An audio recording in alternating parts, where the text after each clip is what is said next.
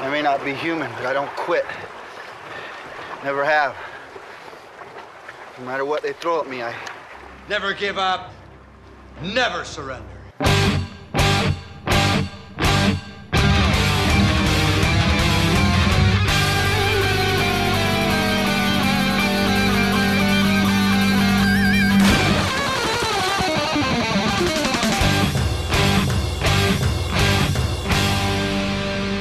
Welcome to the Mad Max Minute Presents Waterworld H2O Minutes at a Time. I'm Rick. And I'm Julia. And today we're talking about minutes 125 and 126, which begin with Helen justifying her belief that dryland exists and end with Gregor cackling like a madman, as he is wont to do. Helen completes her thought from last week, saying that's why it, being dryland, is so hard to find.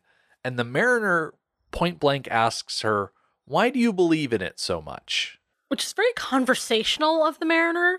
Most of this dialogue so far, and a good portion of this minute, is really just Helen talking. The mariner rarely responds to her, and other than looks. Looking at the book, there are so many aspects of these 2 minutes that are just shuffled around, because in the book, Helen has her I can't go on speech before she has her we don't belong on water speech. Oh. That kind of sounds weird. And all of that happens before Helen talking about how much she misses Enola. Okay. Huh. It's very shaken up. But in the book, it is the same. Her justification, dryland must exist because humans were not made for the sea. They've got hands and they got feet. They're supposed to walk. There's not much additional stuff in the book except for her saying that they were supposed to walk on something solid. Okay, which is excellent reasoning, and I really appreciate that she makes that connection. Because she's right. If dryland didn't exist, they would all be like the mariner. Mm-hmm. You don't have a species built to live on artificial structures. That's right. Not how nature works. The mariner seems to be puttering around, leaving Helen to lie on the deck and muse to herself. In the movie, she says, I miss her sound, don't you? And he is off in his own world talking about how he might get some hydro out of their busted up thing. In the book, it goes a little different. They seem to have a actual conversation. Helen says, I miss the sound of her singing, she said. Do you? He looked away. I miss my boat. For some reason, this didn't strike her as a cold thing for him to say, so much as a sad thing. You know, Helen said, you're so much better at being alone than I am. And it's then, in the context of the book, that he goes through his backstory like we talked about last week. Oh, that's better. Oh, I like that. That makes so much more sense. Things do feel disjointed, the order of operations. Yeah, if I had the desire to go through and re-edit this movie based on the re-edit of the movie that we're watching, right, and just keep going deeper with it, I would try and structure things more like the book. I think we should have rejoined them more like this scene where Helen is in despair, and let's work through her despair to the point where she seeks comfort in the mariner's arms. Mm-hmm. But I like how Helen is able to understand that when he says, I miss my boat, it's not him being snide. Right. It's not him saying my boat is worth more than Enola. He's saying my boat means to me what Enola means to you. Mm-hmm. That's how important my boat is to me, which that sentiment has been expressed in the past. We already know this about the mariner because the boat would never try to kill him, try and slit his throat while he sleeps. Like, we know these things about the boat. As you mentioned, Helen is in the pit of despair. Right. Yes. She mentions that she can't go on, not without Enola, not without dryland. She doesn't want to live if there's nothing left to hope for. The mariner offers up that she's still here. It's not a situation where nothing's left. She is still around. And I appreciate that Helen thanks the mariner for saving her because he definitely didn't have to. Continuing on the thought process of a few minutes ago, this would have been a fantastic place for them to start a physical connection, have that conversation, and then have sex. Because there is this idea of she is in despair and without hope. He says, but you're still here. Thank you for saving me. Natural progression into, I don't know, thank you sex? I'm not sure. But comfort sex. Natural progression. I want to dive back into the book. We start off with Helen. I can't go on, she said, and tears trailed wetly down her cheeks. Not without her, or any hope of dry land. He was staring at her.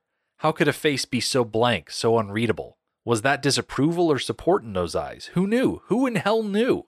I don't even want to live, she said. If there's nothing left, if there's no hope. There's us, he said. And now she understood.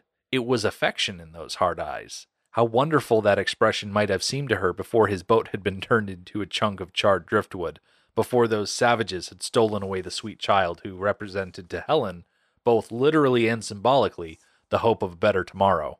She reached out for the bottle in his hands, the bottle that I mentioned the other week, containing the pages that they got from the drifter. Yes.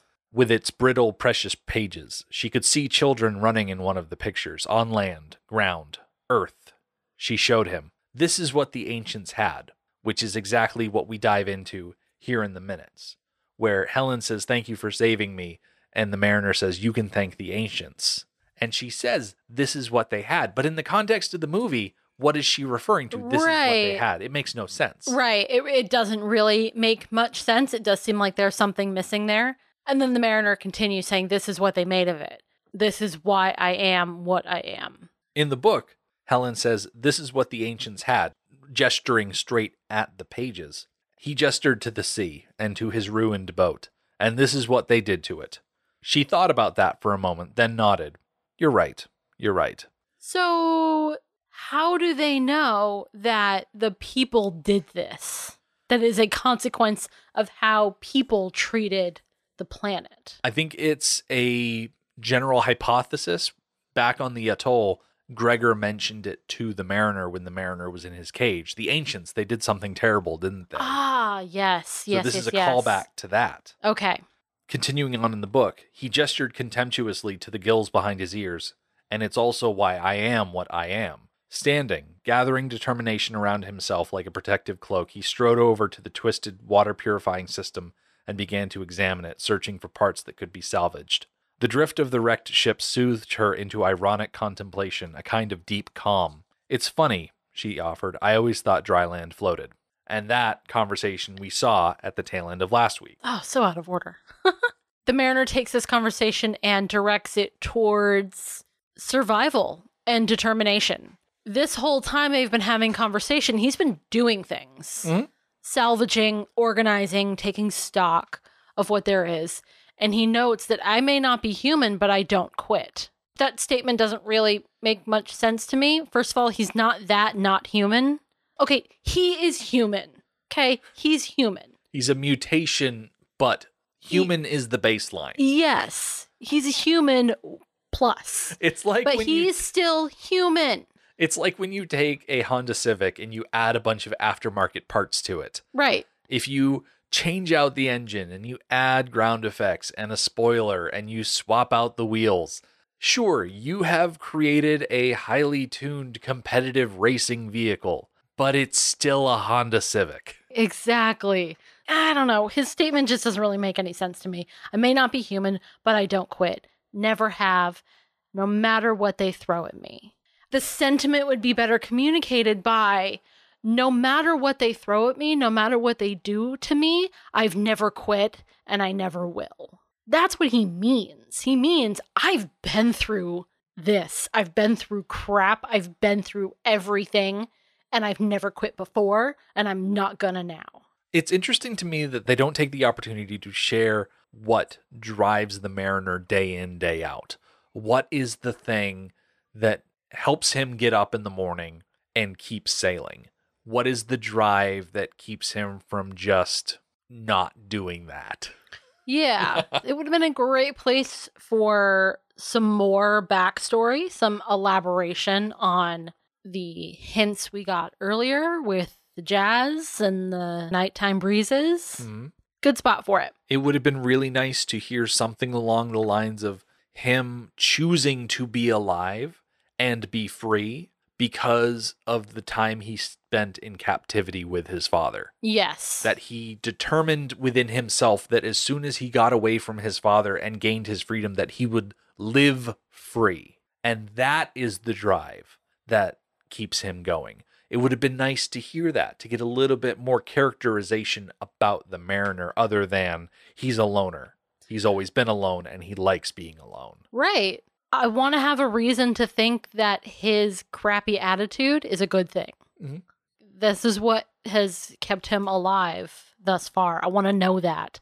I want justification for his crappiness. And his history provides that. If that's how you lived, hated and reviled and captive until you were 10 or 11 when you murdered your father and stole his boat, yeah, you would behave like the Mariner behaves. But we don't get any of that. We get no reason to be sympathetic towards him other than a few small hints. Mm-hmm. Something I really, really don't like about this scene is what happens next is he says, no matter what they throw at me, I ... and he kind of trails off. And Helen is kind of sitting right in front of him, down lower than he is. It's the same position they were in last time. The exact same position they were in last time we did this scene, and she does the same thing. She makes physical contact to comfort him and to gain comfort from him. And then as the scene fades, she goes up on her knees to reach up and kiss him. Right. It's the exact same scene. There's an implication of a secondary romantic encounter. And you know how we know that? Because when we fade back in, they're both asleep. Yep, they're lying one next to each other. She's got her arm over him. And I'm pretty sure that the only reason this second implication exists in this scenario is because they wanted to have this conversation between Helen and the Mariner, which I think is good. I think it's genuinely good. But there is a high angle looking down from Gregor's airship where it shows the two of them lying together like this. And because they wanted to use those shots, they had to justify, okay, why are they lying down on the deck together when we've seen the Mariner doing all of this puttering around? Yeah. Why else, other than a sexual or intimate encounter, would they be lying down next to each other? The whole thing is out of order. Yeah. In this extended edition, we fade out from Helen reaching up to the Mariner and leaning into a kiss. We fade to a shot of Gregor's airship flying through the clouds, so that when we cut back to the burned out wreckage and we're at a very high angle seeing Helen and the Mariner, Gregor drifts in, obviously hanging from a crane. And it's there that we hear him first cry out for Helen, and the two of them wake up. In the theatrical edition, Helen lying up against the part of the boat or the net or whatever she is, we see her lying there, and then we hear Gregor shouting from off screen. Oh, so he doesn't come upon them post-coital like this. He comes upon them the first post-coital where she's asleep and the Mariner's off doing some work. Exactly. Oh, interesting. A re-edit really could clean this up a lot because it's messy and out of order, and it really feels that way. Absolutely. I don't think the movie portraying Helen and the Mariner's time on the burnt trimaran as them basically talking about things, being intimate. Talking about things, being intimate. In the book, it shows that they have been doing other things. By the following afternoon, they had constructed a raft from the rubble of the ship. She could tell it was difficult for him. It must have been like picking through the bones of a loved one. But they constructed the raft, or mostly he did, and they set out to sea, bobbing, resting, their eyes closed as they waited for the wind to decide which way to take them. So in the context of the book, even after the one love scene, the next time we join them, they have been productive. Mm-hmm. Helen wasn't lying there musing to herself. The Mariner, with Helen's help, fashioned together some sort of floating structure. And they started drifting for the most part. Yeah. Doesn't seem like their raft was actually that well constructed based on what they had to work with, but they got down to business.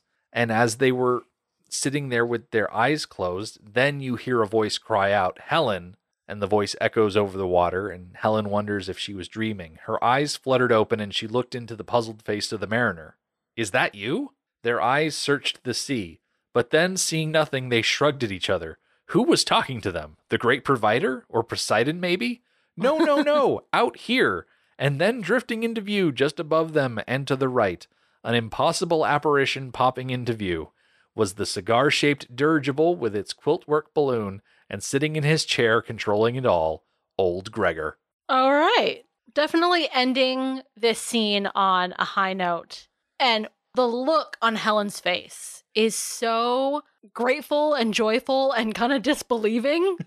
Oh my gosh, we got out of this. There is hope again. Mm-hmm. She was done. She was ready to go. Yeah, this was definitely the lowest point that Helen had faced in this entire story so far. Do you want to necessarily say that it was the Mariner that pulled her out of it?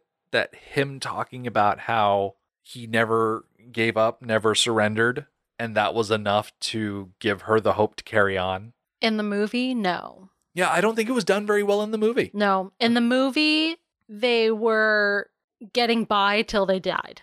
And that involved finding comfort in each other. And that was it. And they were just gonna be done. The Mariner said, I don't quit. I never have. But there was no plan made. He says, I'm not gonna quit. And then doesn't follow that up with anything. There was nothing there.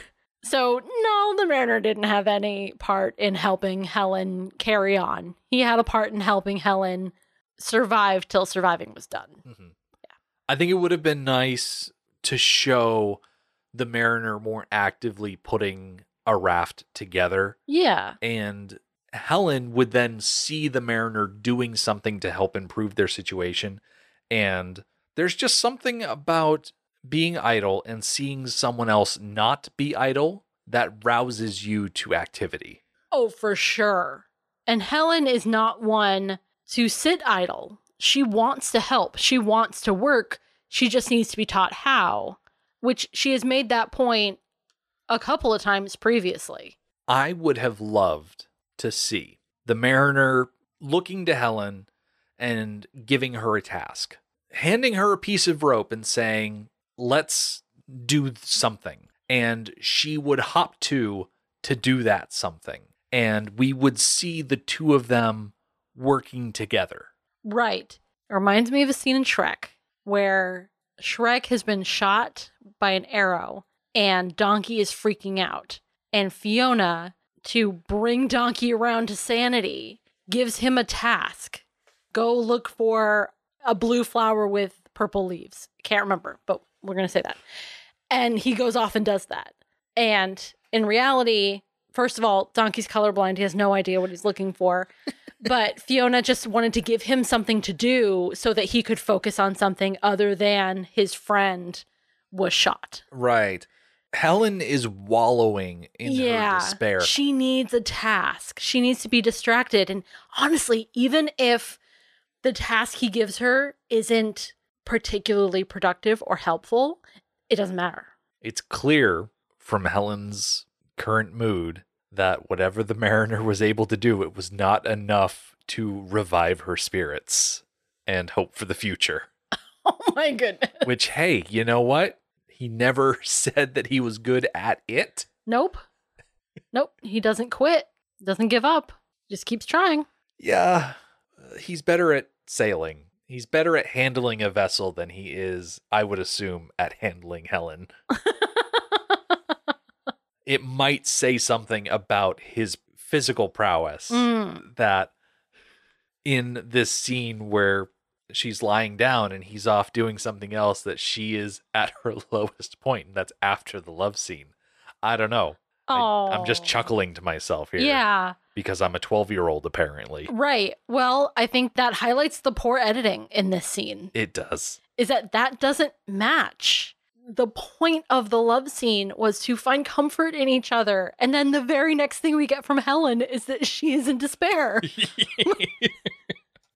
If you take all of these things, move them all around, it'll be a much better scene in the long run. I don't know. Maybe I will be inspired by listening back to this when we release the episode to go back and do a bunch of editing myself. And then, I don't know, I can release the edited version of this scene somewhere for people to watch. I don't know. That's quite the promise you're making. We'll see how I feel about it. That's all I'm going to say. All right. I don't promise anything. I'm just saying I might, because of when we record it versus when we release it. I might feel more up to the task later on. I don't know. Okay.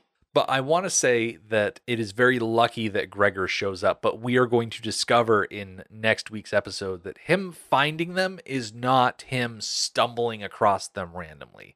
There is a very specific reason as to why he was able to track them down, but it is not divulged in this clip. All he says at the end of this clip is smart thinking, and we are going to figure out what he's talking about next week. So we're going to put a pin in things for now. We're going to come back next week. Helen and the Mariner will climb aboard Gregor's airship.